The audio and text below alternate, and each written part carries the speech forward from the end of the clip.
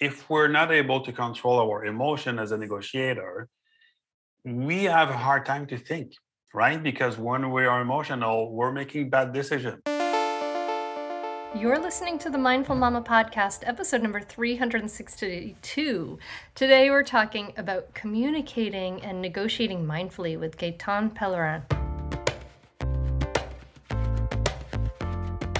Welcome to the Mindful Mama podcast. Here it's about becoming a less irritable, more joyful parent. At Mindful Mama, we know that you cannot give what you do not have, and when you have calm and peace within, then you can give it to your children. I'm your host, Hunter Clark Fields. I help smart, thoughtful parents stay calm so they can have strong, connected relationships with their children. I've been practicing mindfulness for over 20 years. I'm the creator of Mindful Parenting, and I'm the author of the best-selling book, Raising Good Humans, a mindful guide to breaking the cycle of reactive parenting and raising kind, confident kids. Hey, welcome back to the Mindful Mama podcast. Listen, if you haven't done so yet, subscribe, hit that subscribe button so you don't miss an episode. And if you've gotten any value from this podcast, please do me a big favor. Go over to Apple Podcasts, leave us a rating and a review. It just helps the podcast grow more. It takes 10 seconds and it really makes a huge difference. I would greatly appreciate it from the bottom of my heart. In just a moment, I am going to be talking to Gaëtan Pellerin, who has been motivated to understand what is driving each of us, emotions, fears, desires. This passion combined with his development lead Gaëtan to write the book, Mindful Negotiation, with the ego in the negotiation. So I'm so excited to share this conversation with you. Gaëtan and I talk about how the tools used in negotiating are more than relevant while raising our kids. We talk about the role of the ego, which is that sense of self that's protecting us, and why parenting can be so challenging, and how powerful mindfulness is when identifying the wants and the needs of our kids. I want you to listen for some important takeaways, how difficult negotiation is when our emotions are involved, how mindful negotiating should really be creating value for both sides, and that idea of when we are emotional, we can't really be present. So lots of interesting ideas here. So, all right, let's dive in. Join me at the table as I talk to Gaëtan Pellerin. So I'm so interested in talking about the idea of negotiation when it comes to parenting, because as parents, we come from, there's a long tradition in the United States anyway, of you do as I say because I say it, and that's the way it is. Yet things are really changing now. Things are, parents are realizing that's actually can be ineffective, that it leads to a lot of maybe sneaking and lying, kinds of unpleasant things that we don't want, right? But I imagine that when I talk about the idea of negotiation, when it comes to the idea of parenting, it still can bring up some prickly feelings with a lot of listeners. Is this something that that you had to think about in your own parenting, kind of bringing this work that you do with negotiation? Did you have to kind of wrestle with this idea of a prickliness around it when it comes to parenting? That's a great question. My kids are a bit older, and I wish I would have done that work when they were younger, because I was pretty much like you were saying earlier. I was like, do this, do that, I'm the parent, and that's it. However, and when we say negotiating as parenting, and stuff like negotiating time to go to bed, it's like, all right, so they have a chance to win, I have a chance to win. No, it's more like we are teaching our kids the best way we feel it's the best way for them. But sometimes we use the past that fuels emotions, right? We're impatient, or, for example, my mom will give ice cream to my kids when they were young just before dinner. I'm like, no, not before dinner. But that doesn't really matter at the end of the day, right? But it was how I was brought up. No, you cannot have your dessert before you finish your food.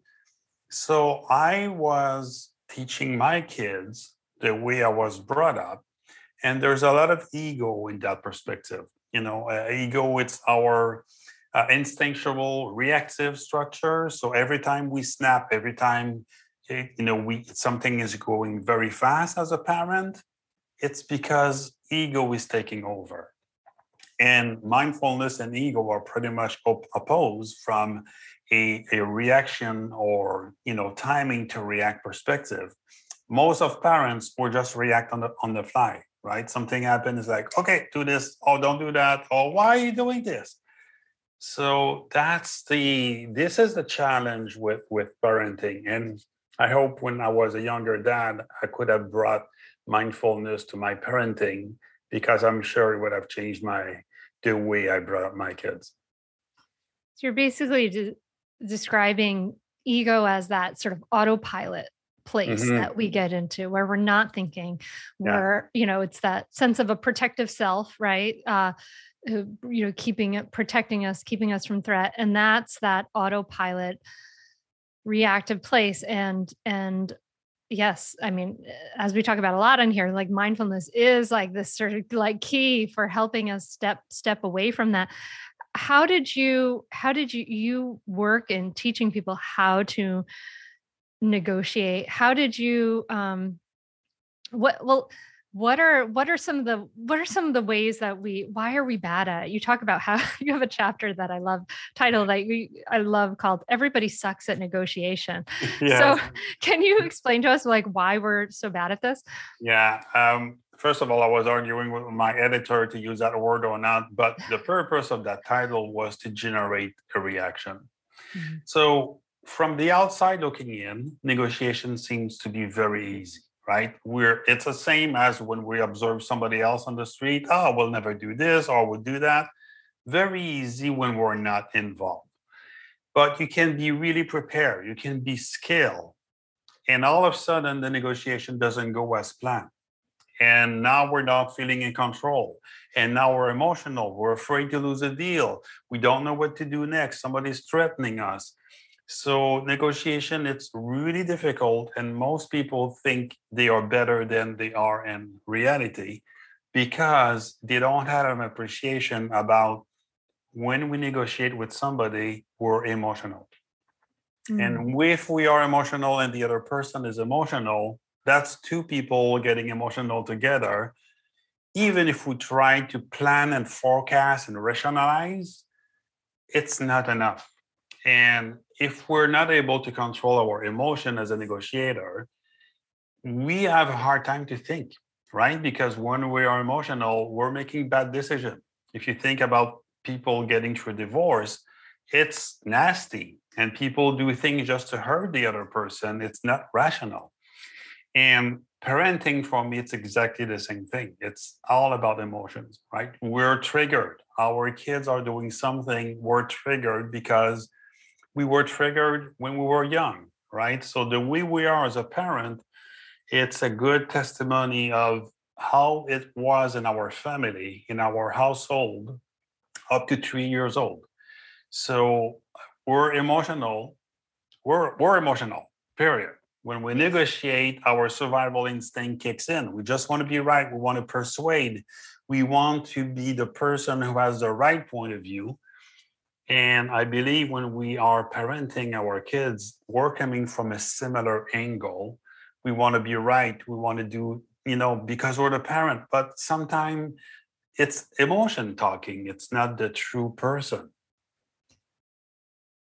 Oh, you said, I want to pick up on something you said, up to 3 years old. Why do you say up to 3 years old exactly? Because ego is developed before 3 years of age. Right? So how we were with mom, how we were with dad, how was it? Did we have any siblings? Did we have to fight to be seen, to be heard? Mm-hmm. That structure of ego, according to psychologists, it's done almost complete by the age of 3. There's some exception, obviously, but everything before that is building up, designing the personality of who we are today. It's almost like we wear a mask on our face, on our heart, and that mask is becoming part of us. And the challenge with that is ego. If you understand a bit of science, Hunter, ego is coming from the deepest, oldest part of the brain called reptilian brain. That part of the brain never evolved. So it's quick reacting because it's all about survival. When we're focusing on mindfulness, it's our frontal lobe that it's acting, and it's a slow structure, looking at events, not judging, not going in the past. And that's why mediation works so well in negotiation, because if you have a good mediator, they say, I hear you, but now let's find a way to close that gap together. That's what mindfulness time. Yeah, times, and you are angry, that's okay. But Acknowledgement. what else is there other than, and in negotiation, we never do that, right? We don't have the time. The other side is asking unrealistic demand. We just got triggered. People sometimes want to create a win-win that badly that they are willing to give everything away. And parenting is no different. I saw parents that they give everything the kid is asking for, or very tough parents that are never giving a chance to the kid. Either way, it's a little bit extreme, and it's all about managing emotion or being managed by emotion. So when we're in this reactive place, the emotions are running the show.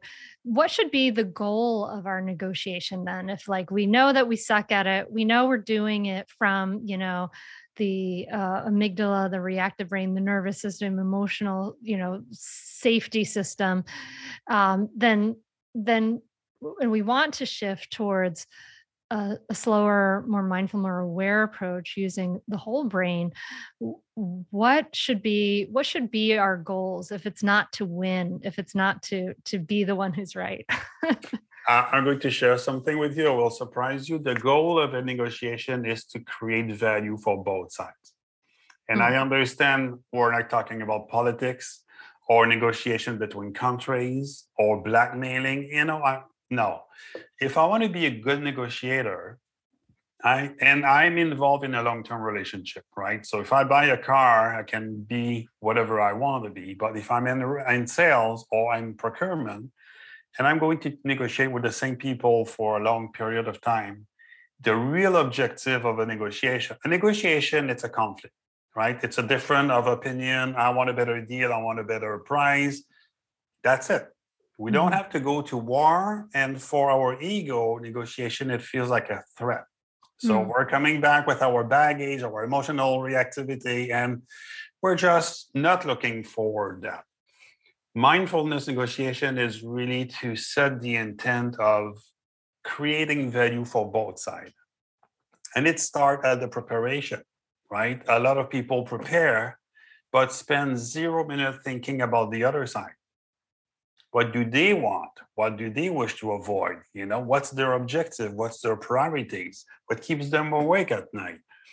And it's really about changing the mindset to create, I don't like the win-win situation because people think it's, half and half, but delivering value for both sides. This is interesting because the way I talk about this in mindful parenting is I do talk about win-win conflict resolution. And we have teachings on lessons on that. But the idea is that really that both parties get their needs met. What are the underlying needs? Both parties should be able to get their needs met. We don't have to just stop at solution number one, right? There are many, many different solutions to getting our underlying needs met. Yeah. And what you're talking about is creating value for both sides. I think that's brilliant, right? And parents, of course, need to think about this. And the idea of creating value for both sides is so helpful to think about, with parenting, because we want to go into, you're saying, think about the other side. What do they need? And there's a couple of instances that brought to mind. And one is, just in general, thinking about parenting, that we have to think about our kids. What are they needing in this situation? What needs need to be met for them? And for me, I recently was approached by the publisher of Raising Good Humans, and they wanted another book. And so I submitted a book proposal, and we negotiated on the advance and the percentages and things like that. And you're right. There's all this emotional reactivity that comes up. For me, it was like they offered me X, and, and I'm going to go back and say, I want more than that, Mm-hmm. and it was hard to do that and scary, it was like it's so interesting, like how much emotion came up, but it was just a simple email. It was so interesting to see Yeah. how emotional that was. But I love this idea, create value for both sides. And thinking about the other side is really thinking about like, what do they need, right? What can we, how can, yeah, I mean, you don't like the word win-win, but how can we create a win for both sides, at least some sort of win? Yeah. Well, in reality, we need to slow down, because the Yeah. example you were just providing, right? You didn't get the advance you wanted. It's not about the money. It's about this, your value, right? Your Yeah. self-worth. It's like, I worth more than that. And in negotiation or parenting, it's the same thing. We go in with our own perspective. And in negotiation, we present data, and we're shocked when the other side doesn't see the same perspective as we see, right? Kids don't have our experience, they don't see the world as we see it. That doesn't mean that their needs or their perspective cannot teach us anything, right? So we really need to slow down. We need to be aware that we're going to be emotional when we parent. We need to be aware that we're going to be emotional when we negotiate. That's the first step. And if we are aware of it, now we can plan the conversation differently, right? In negotiation, one of the things that it's important is the difference between what they want and what they need, right? Mm. So the kid wants something sugary, right? Dessert or something like that. But what's the real need behind it? Do they want to be rewarded? Do they want to be um, um, feel good? Yeah, There's pleasure. other things, yeah. And that's the toughest part in negotiation, because we're very good to figure out what the other party wants, but we never do the testing. And then we ask questions, we don't even listen to the answer, right? I'm asking you a question and I'm already in my head, I'm not even listening to your question, I'm planning my next phrase. So that means I'm not present, I'm missing some information.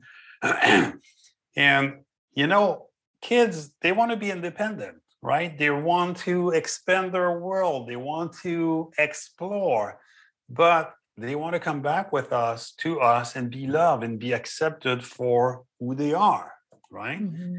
And as parents, sometimes it's challenging because the kids are taking their own boundaries. They want to take control of their own life according to their age. Autonomy. Autonomy, right? Exactly. And for us, we want to protect our kid. But everything we're doing our kid, it's fueled from that emotional perspective, reacting emotional. We want to be right. And it's challenging because negotiation and parenting are very, very emotional. And we have people to don't. be clear-headed, is kind of what I'm hearing, right? It's like there's all these emotions involved, and as we know, and we really, really want to be able to be clear-headed. We want to have awareness. We want to be able to think clearly. Yes. And the challenge is maybe not that much. Well, maybe yes, during the pandemic, it's the work, it's the kid, it's the daycare, the homework, the stay at home school. There's a lot of challenges that fuel emotion, right? People are tired of COVID. People are worried. People are stressed. And that increased the level of stress, even if we're not seeing it, right? So kids are coming on top of everything else in life. And that's not their fault. Obviously, they're there, but we're living in a space where there's a lot of emotion, right? You read the news, it's like the vaccine this or against that or in favor of that. There's a lot of emotional that it's fueling our nervous system. So do you recommend, sorry to interrupt, do you recommend reducing exposure to like all the news, like looking at the stressors in our own life? I mean, because that's true. Like all of those stressors, they add to the nervous system load. And if your nervous system is like, at your here, I'm like holding my hand up to my nose, folks are listening. And, it doesn't take much to like have it go over, Yeah. and Yeah. to not then be able to think with your whole brain. So are you recommending that, you know, sort of simplifying as best we can, reducing those inputs? It's hard to insert, Hunter, because everybody's different, right? So people watch videos on YouTube for what? Because they need a brain dump, they need a break. But is that fueling their recharging their batteries, or is just fueling their awareness that there is emotion around the world? Mm-hmm. I don't have a right answer for that. Everybody has to choose what feels correct for them. But a lot of people are doing things just to numb themselves, right? Mm-hmm. I want to watch whatever, right? A video of cats dancing. I have no interest into that. But people that do this, there's an objective behind it, right? It's maybe to release attention, or they read the news, or reality TV. It's how many millions people are watching reality TV because it's fun. We're watching other people's drama. But if we're not aware of our own state or emotional state, it's fun to see other people's emotions. But It's fun. it could be adding, like, so you're saying, dear listener, like pay attention. Is this adding to your stress? Is this actually, really relaxing you and making you feel more at ease? Or is it doing just the opposite? I mean, that's the same could be said for our like to-do list. Honestly, Yeah. a lot of parents, a lot of moms get busy, right? They do all the different things. They do. We're never going to run out of stuff to do. It's never all going to be done, sadly, Yeah. much to my husband's dismay. Like, he's never going to tidy the house and it's going to stay exactly the way it is. Yeah. He thinks he wants to start a religion against entropy, which is so hilarious. But anyway, it's like that, but that doing, it could also be like, it could be something that is relieving your stress, or it could be something that you're numbing and you're just pushing it, kicking the can down the road, right? So we Yeah. have to pay attention to these things. And what you just said, Hunter, it's all about using mindfulness to understand what's going on. Why am I doing this? What's my need underneath that action? What's the need underneath the to-do list, right? There's a sense of being in control. And being in control, there's a sense of accomplishing something, right? So there's nothing wrong with that. But is it healthy for me? Who said to do this? Where is that coming from? Mom said to tidy your room before you come down for breakfast. Yes. Is that a big deal if my bed is not done? It is. It could be, yeah, because it is what it is. But actually, mindfulness is useful every time we react to somebody else or an event. Is that helping me? Is it not helping me?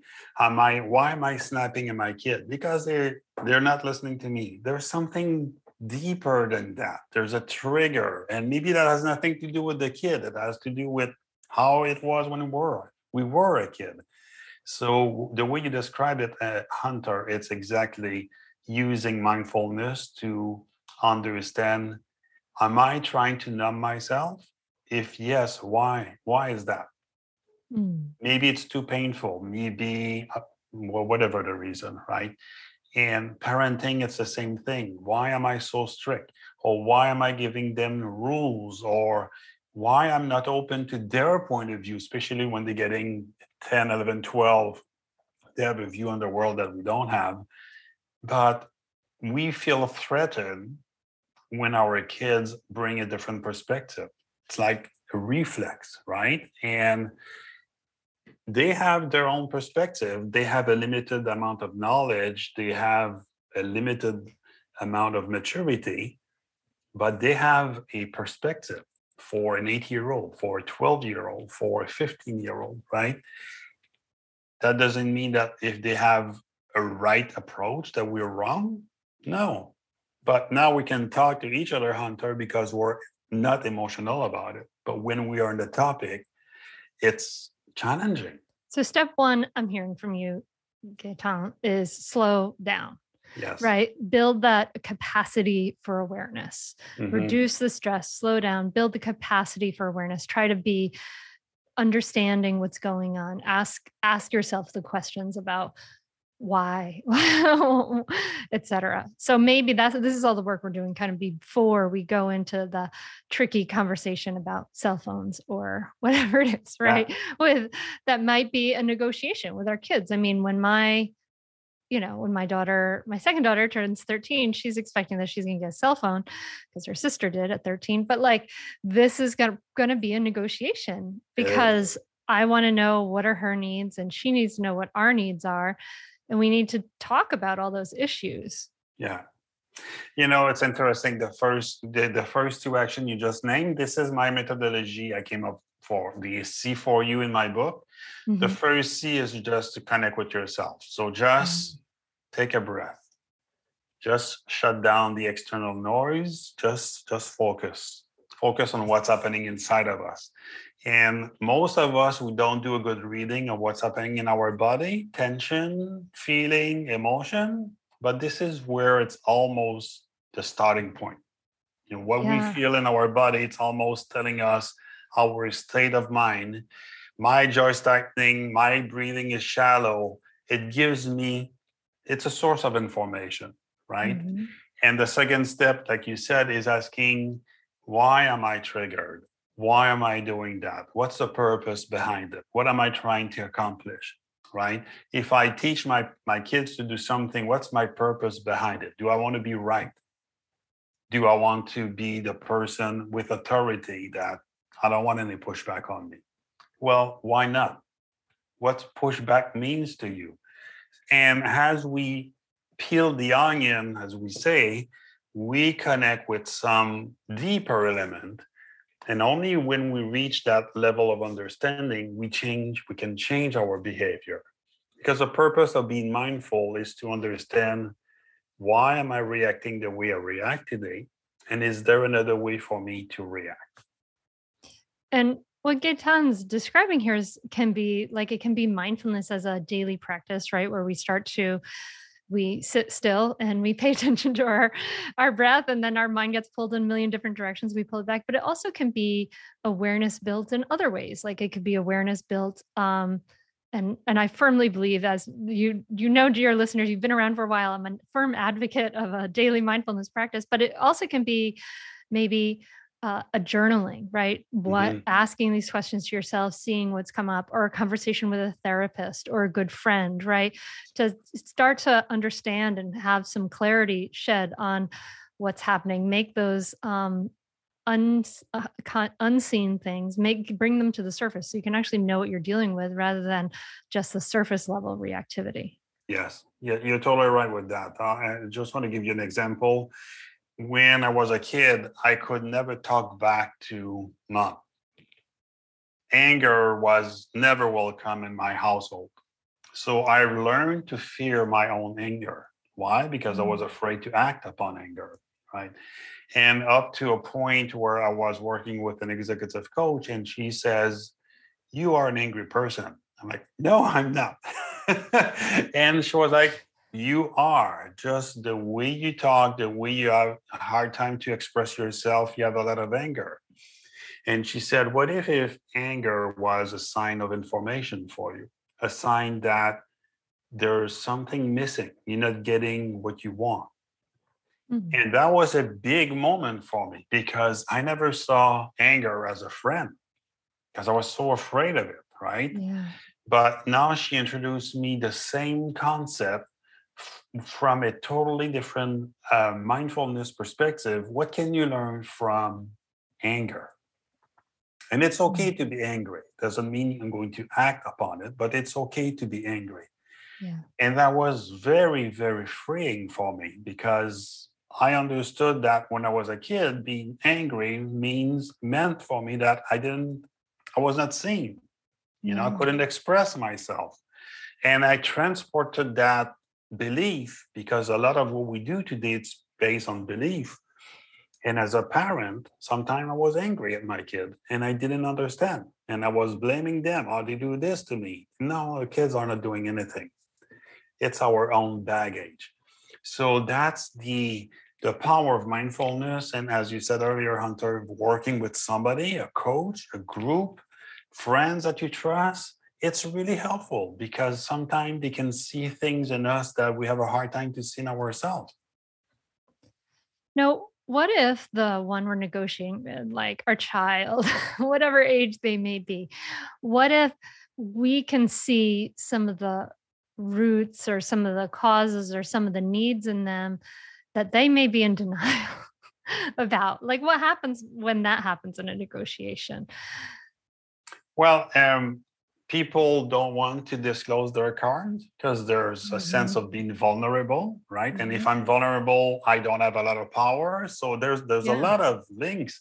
But the negotiation for me, I want to ask question. So what's your objective, Hunter, today? What's your priority?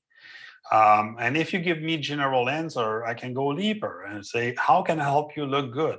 Is there a way I can promote you? Is there a way, or are you afraid to lose face? And when people are in denial, it's an emotion. And if I'm very comfortable in my skin, I can say, probably not to a kid, but to a negotiator, it sounds like you're upset with me. Why is that? I think we could say that to a kid, though. I'm not sure I could say, why is that? But I could say, sounds like you're upset with me. Yes, I mean, that might be really just acknowledging, saying the elephant in the room there. If they're, True. And it's all about being mindful in that moment, right? So you want to come from a good place, from a place of compassion. I can say the same in negotiation. Sounds like you're upset. Or am I upsetting you? If you are upset, I'm sorry. That was not my intent. So this is a language of communication. This is a language of building win-win, whatever we want to call that, but creating value for both sides. What I'm telling you, Hunter, if I talk to you like that, even if I say it sounds like you're upset with me, it's very respectful. But it also tells you that I'm here and I see you and I hear you. And sometimes our kids, that's what they want to hear, right? I see you're having a challenge to keep control of your emotion. I see that you're angry at your sister. I see that it's okay. We have a hard time in North America to acknowledge emotion because it feels like, oh, if somebody says you're angry, no, I'm not. I'm going to denial because there's no room, there's no space to explore that, right? And when in a negotiation, somebody's in denial, I can challenge that. And I'm just trying to understand. That's what I'm going to share that. I'm trying to understand your perspective so I can give you a proposal that makes sense to you. And very few negotiators have that ability to be in the moment. And for me, it's about going off script and just be there in that moment. And in my language, I call it dancing with the other side. So whatever the rhythm, I'm trying to match the rhythm, not on the bullying side of it, but I'm trying to dance with them. I don't, I'm preparing, I'm fully prepared, but in the moment, I dance with the other side. So it's a balance between preparation and then flexibility and really being present. Then you're talking about really mindfully listening. You're observing, the body language, listening to the tone. You're listening for what's being said. You're listening for what's being not said. And you're really, sounds like there's some guessing as to like, okay, so this is kind of what I'm seeing, right? Or just be curious. I'm just verbalizing. Not even saying it, maybe just being curious. It sounds like you're like that. It's not threatening. And it's a good preparation allow you to go off script. What people don't do, they don't prepare and they have a hard time to go off script because now they're all scared, scattered and, nervous. But when somebody comes and say, I don't want to talk to X because I'm afraid they're going to react this way. Now in our mind, we're planning to have a difficult conversation. But ultimately, under a difficult conversation, it's because we make it difficult. we plan to have the other side to yell at us. So we are not looking forward to tell our kids, we're not going to Disney World this summer. We make it a tough conversation because of us. But when we are emotional, we cannot be present.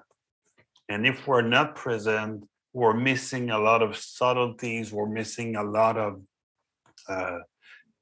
depth in the conversation because we just take for face value what we see. And that's a challenge. It's so interesting. And it makes me think about sort of the conversations we have with our kids and how the things you're describing, really being present, mindfully listening, knowing ahead of time what your intentions are and what your needs are, right? Like, and thinking ahead of time about what the other's intentions and needs are. But then really being present. I think a lot of and then the way you describe dancing with the person. I mean, that really, to me, that really resonates with what we talk about in what I call win-win problem solving in mindful parenting, which is this idea of like, when we're in this conversation, our goal is to we know our needs. We want to know what our kids' needs are. And then the conversation is a dance. We're meeting them where they are. If we encounter some upsetness and resistance, it's to like say, to see that, to hear that, to understand it, and to kind of go back and forth with it. And it strikes me also that these things can be practiced with things that are not so hard or not so difficult, right? Like we can negotiate positive problems, like where are we going to go on vacation, and what are we going to do this weekend, and different things like that. And those can be ways where we practice it, where it feels not so loaded and heavy emotionally. Do you advocate for that? The kind of like positive practice? Yeah, positive practice, mindfulness, absolutely. We talk to our kid in mostly negative terms. Don't do this, or why are you upset? The challenge, and I had no clue when I was a young dad, the way we teach our kids is going to help them or not manage their life when they are adults. So if we never welcome our kids to be emotional, they will have a hard time to express themselves. Right? Where do we go for vacation? I want to go this. Okay, great. So now this is your position. Your sister might have a different position. I have a different view. Dad might have a different view. How do we resolve a conflict? And if we do that the right way, maybe our kid will be upset in a moment, but it's a great teaching. Everybody has the right to say what they want to say. And it's a conflict. It's not a bad conflict. It's a fun conflict. So now we go to this trip this year. Next year, we'll go to Disneyland or whatever. I think that perspective is helping our kids to be better prepared to live their life. Because life, it's not easy. Life, it's full of deception. Life, it's full of people that are not, wired the same way. We want a promotion because we feel we deserve it. No, it doesn't work like that, right? People don't always see us for the value we bring to the table. Our kids, I think they're not prepared for that because as parents, we don't have those conversations with them, right? Yeah, like they need this practice, right? Like it's not bad to negotiate with your kids and ask them about their needs and explain what your needs are and hold boundaries around your needs, because they got to practice this stuff somewhere. Absolutely. And we have to adapt the conversation to the level of where the kids are, obviously. But if I say to my kid, I don't want you to go to cross the street running, I need to explain why. Yeah. It's a safety issue, and I want you to be safe because I love you. Yeah. Yeah. I don't. Now, the kids can say, well, it doesn't matter. There's no car on my street. I understand. But one day there might be one car. You might not hear it because it's electric car. You need to develop your muscle of being safe. So your concern, Hunter, is being safe. The kid's concern is, I want to go to the park as soon as possible. I'm with you. That's not negotiable. But that doesn't mean that we have to tell them what to do without explaining, right? So really mindfulness parenting is about listening to the other person as they were adults Mm-hmm. and express ourselves like they were adults. And now from there, so this is a conflict. It's okay. You can express yourself. Um, and I'm not going to be upset. Now we need to make a decision. And if we tell our kid don't do this, and now we come like, well, there are some consequences to your acting, or you don't listen, or you do things that we didn't agree. That's a consequence. And negotiating with our kids doesn't mean that we have to bend backward to give them everything they want. No. Yeah. But it's to have a conversation like they are little adults. And in their world, they have a different perspective, right? So at a certain age, kids or babies are saying, no, no, no, no. And no way you can have them say anything else than no, right? Give grandma a hug because she gave you a Christmas gift. No, I don't want to give her a hug. Okay. But so those are steps in life. They don't want to be told what to do. We have to be able to hear them. Yeah. Yeah. Listening, even from that young age, and respecting their words makes them more able to listen to you ultimately. I think, Gaëtan, this is, you mentioned that your kids are adults, and I'm curious about this has been fascinating. I mean, I think this is so, so helpful, but I'm curious about your own story. You said you came to this later in your career. What brought you to mindfulness, and how has it shown up or blossomed in your life? I mean, obviously in your negotiation, but That's a great question. First of all, when I was at school, my career was based on helping people. So that always been present for me, helping people. I went through healthcare. I wanted to help people. And after that, I'm a hard worker, and I got promotion after promotion after promotion. And honestly, some days I was like, this is never going to end. It's mm, never enough, right? And it's more and more and more money, better suits, car, house, name it. more responsibility. More responsibilities. And I was working all the time at 100 hours per week. And I got one day my dream job, VP Global Sale. My dream job, I thought, because in reality, I hated that job. There was so much politics and behind the scene decision, and I didn't enjoy it. So at one point, I was working with an executive coach, and we really have a lot of conversation about, why do you do that? Well, because you don't understand, it's my image. Da, da, da. Yes, okay, what else? And she brought me to a personal growth group with mindfulness. So I've done my own work for 10 years and 5 before I started to write that book.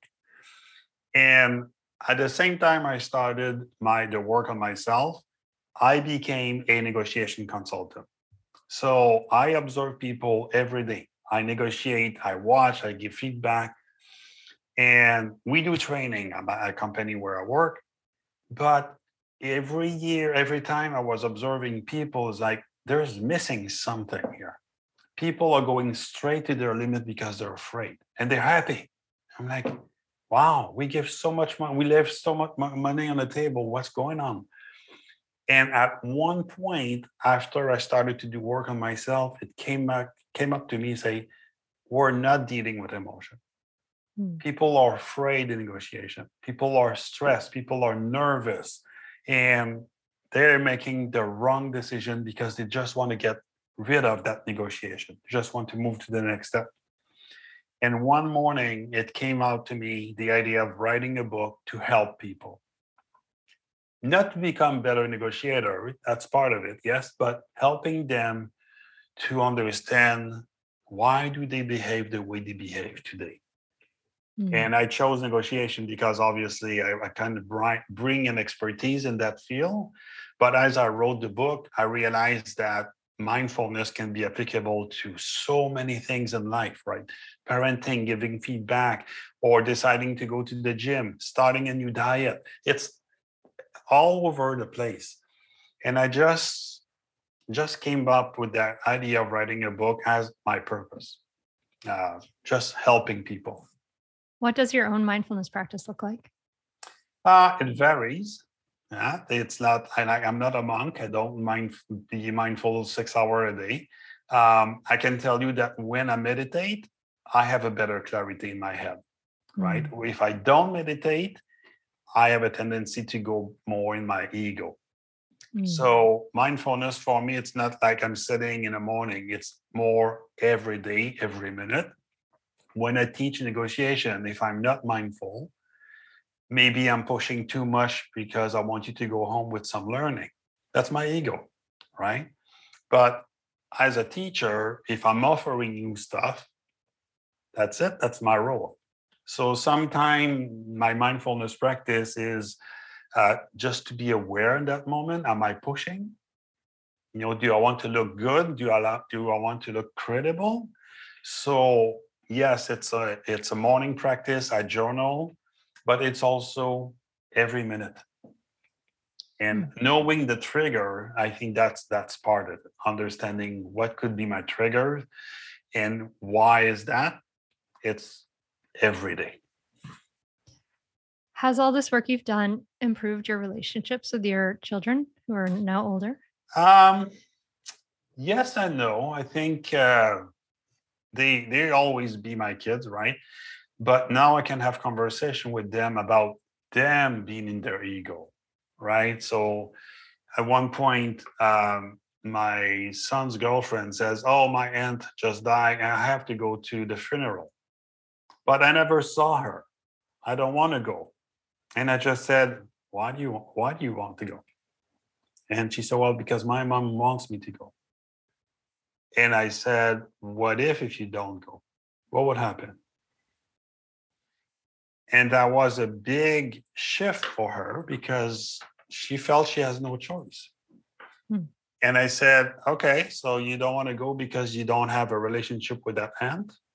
Don't go. Well, you don't understand. Okay, so why don't I understand?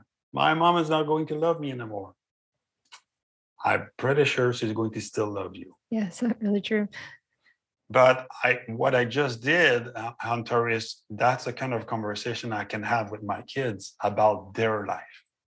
Helping them. None of my kids have kids, so eventually that will be another layer. But it's not about me and them. It's about me being in a different relationship with them in terms of not pushing back on what they're doing or judging them or telling them it's wrong or you should do my way. No, it's more inviting them to see, what if you do this? My son was afraid to say no to do overtime on Saturday because he was afraid that his boss will be upset. I said, you don't want to work on weekends because you want to be with your girlfriend. There's nothing wrong with that.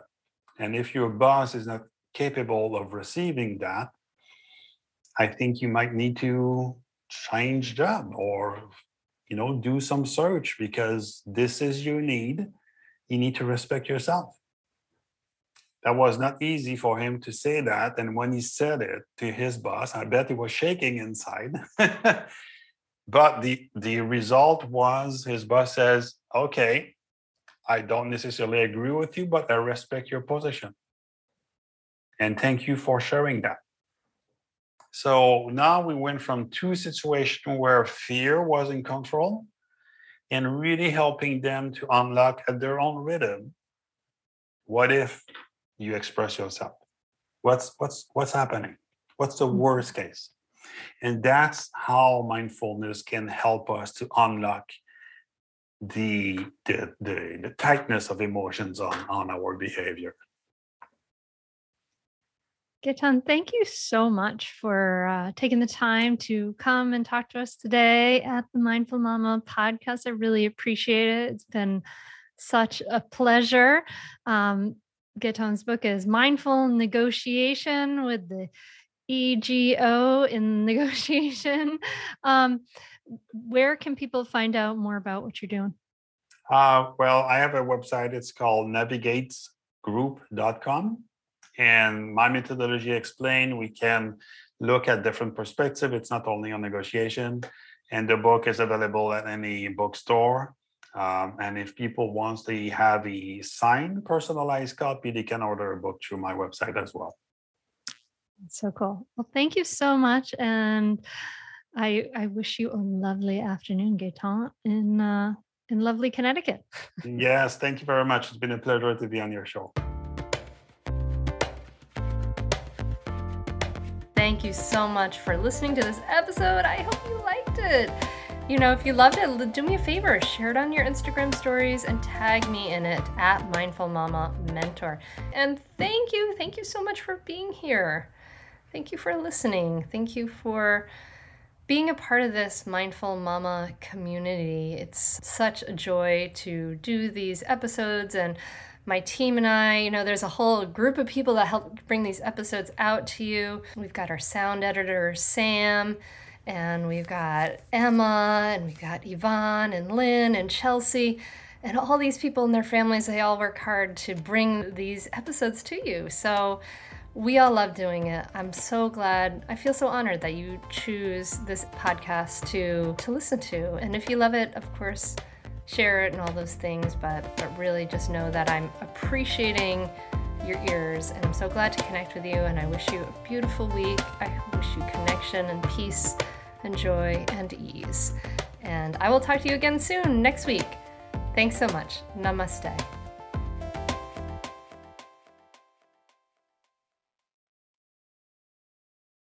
I'd say definitely do it. It's really helpful. It will change your relationship with your kids for the better. It will help you communicate better. And just, I'd say communicate better as a person, as a wife, as a spouse. It's been really a positive influence in our lives. So definitely do it. I'd say definitely do it. It's so worth it. The money really is inconsequential when you get so much benefit from being a better parent to your children and feeling like you're connecting more with them and not feeling like you're yelling all the time or you're like, why isn't things working? I would say definitely do it. It's so worth it. It'll change you. No matter what age someone's child is, it's a great opportunity for personal growth, and it's a great investment in someone's family. I'm very thankful I had this. You can continue in your old habits that aren't working, or you can learn some new tools and gain some perspective to shift everything in your parenting. Are you frustrated by parenting? Do you listen to the experts and try all the tips and strategies, but you're just not seeing the results that you want? Or are you lost as to where to start? Does it all seem so overwhelming with too much to learn? Are you yearning for a community of people who get it, who also don't want to threaten and punish to create cooperation? Hi, I'm Hunter Clark-Fields, and if you answered yes to any of these questions, I want you to seriously consider the Mindful Parenting membership. You will be joining hundreds of members who have discovered the path of mindful parenting and now have confidence and clarity in their parenting. This isn't just another parenting class. This is an opportunity to really discover your unique, lasting relationship, not only with your children, but with yourself. It will translate into lasting, connected relationships, not only with your children, but your partner too. Let me change your life. Go to mindfulparentingcourse.com to add your name to the waitlist, so you will be the first to be notified when I open the membership for enrollment. I look forward to seeing you on the inside. mindfulparentingcourse.com.